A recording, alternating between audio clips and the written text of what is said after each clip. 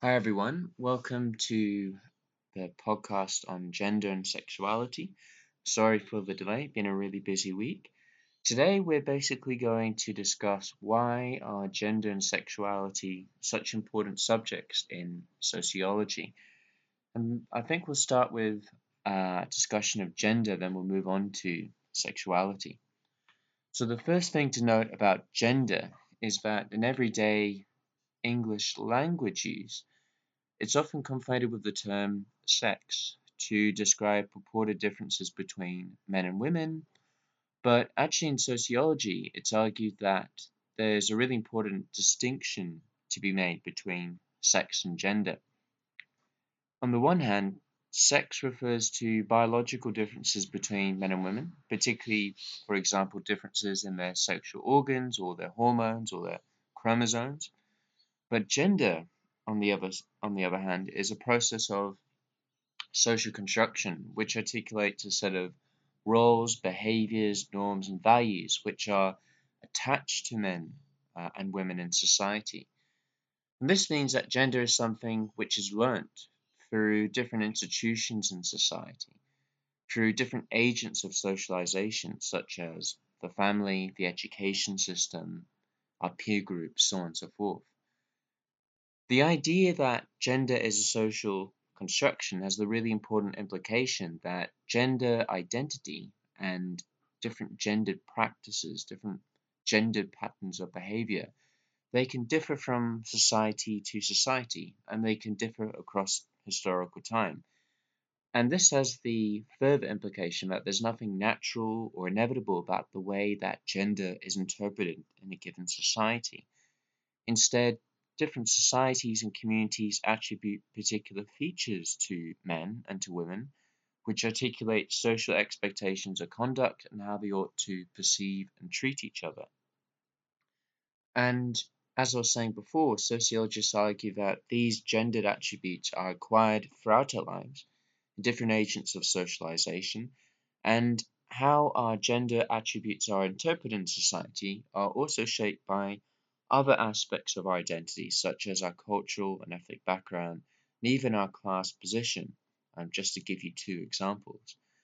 So, given that our gender identities are a social construction, sociologists really emphasize that gender attributes are reinforced both through social rewards and through social punishments that helps ensure that there's a relative degree of stability in gender attributes across time and between different social contexts in a society. So you might think about the way, for example, that young children are socialized into gender identity on the basis of the particular kind of clothes that they get offered by their parents, the particular colors that are attached to those clothes, and what kinds of toys they also receive, right? So you can imagine easily a situation there, particularly toys where boys and girls might be rewarded or punished for fulfilling certain gendered expectations of their behavior. The other really crucial focus of sociologists when it comes to the topic of gender is the idea that it's pivotal as a form of social stratification in society. In other words, gender really shapes our life chances and our life choices with respect to our access and control over wealth, power, and social prestige in a given society. And sociologists note that in nearly every human society across history, women are subject to various forms of structural discrimination, violence, and many other forms of social, political, economic disempowerment and exploitation. Gender, in other words, distributes privilege and reward, and disadvantage and deprivation. And these forms of social mistreatment might be explicit, that is to say, they can be written into the workings of everyday social institutions and in the conscious discriminatory and prejudiced attitudes and behaviors that people hold and practice. But these forms of social mistreatment might be implicit, that is to say, it could reflect unconscious forms of bias and prejudice in people's attitudes and behaviors, or through failings and limitations in social institutions which might have policies, norms, and procedures to ensure gender equality, but somehow they fail. There are also many different ways in which women globally are disadvantaged compared to men. In certain countries, they are subject to higher mortality rates. They die sooner than men.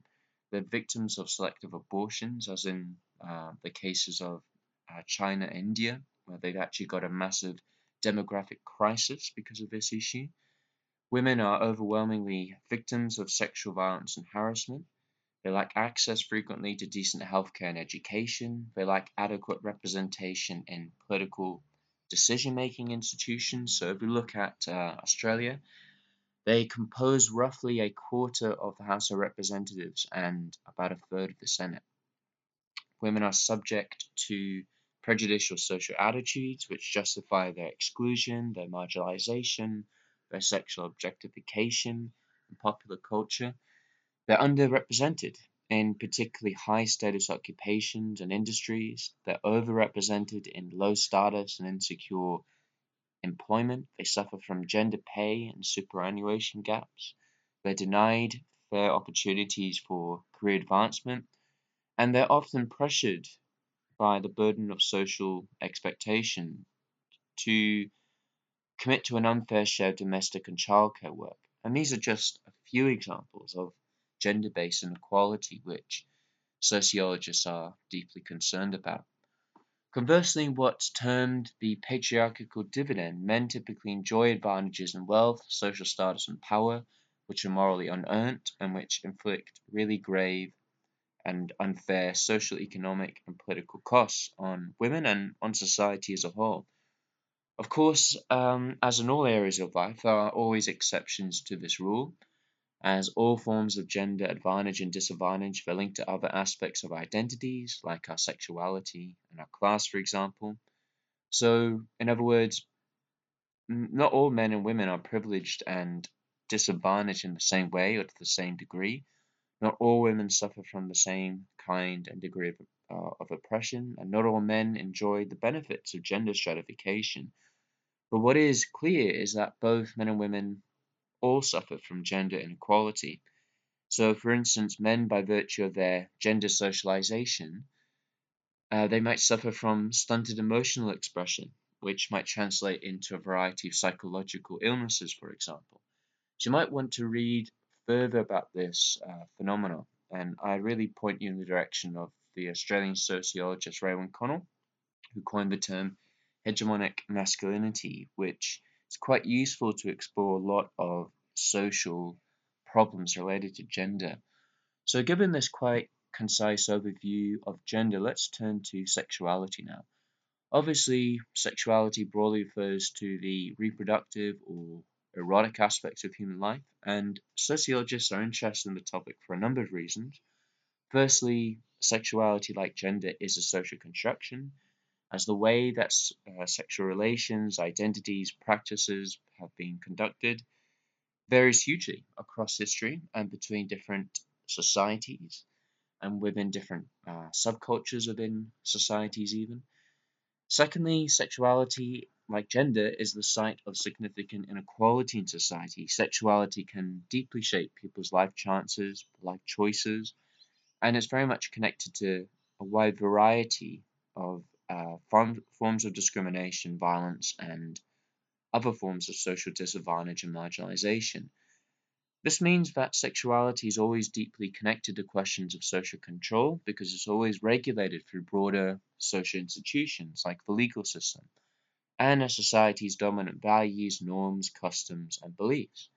So, for instance, in most societies, historically and today, there's a strong cultural presumption of heteronormativity.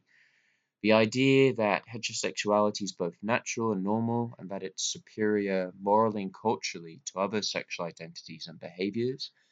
This idea of heteronormativity has served as the bedrock for institutional and interpersonal prejudice and discrimination. Historically, and in the contemporary world, individuals who are non heterosexual have suffered from prejudice and discrimination in a wide variety of areas in their lives, and access to healthcare, and their promotion prospects, and their interpersonal relationships at work, in the legal recognition of their relationships, and in their vulnerability to violence, and in general kind of hostility. So, unsurprisingly, therefore, sociologists are very much interested in how sexuality is profoundly connected to various public debates, concerns, controversies, problems, and conflicts about sex and sexuality. For instance, topics as diverse as the social causes and impacts of pornography, sex work and prostitution, sexual trafficking and slavery, sexual exploitation and violence, family and domestic violence, sexual objectification and popular culture, practices of sexual harassment, the purpose and the design of sexual education in schools, as well as sexual health and sexual illness. And finally, as sexuality reflects people's sexual orientation, obviously, their desires, their preferences, so on and so forth, it constitutes an important part of identities, and so it shapes people's everyday social interactions, self understandings, the way that they treat others. And so sociologists are very much interested in unpacking this issue. So that's all for this podcast, folks. I'll see you next time on Weekly Review, and thank you very much for listening.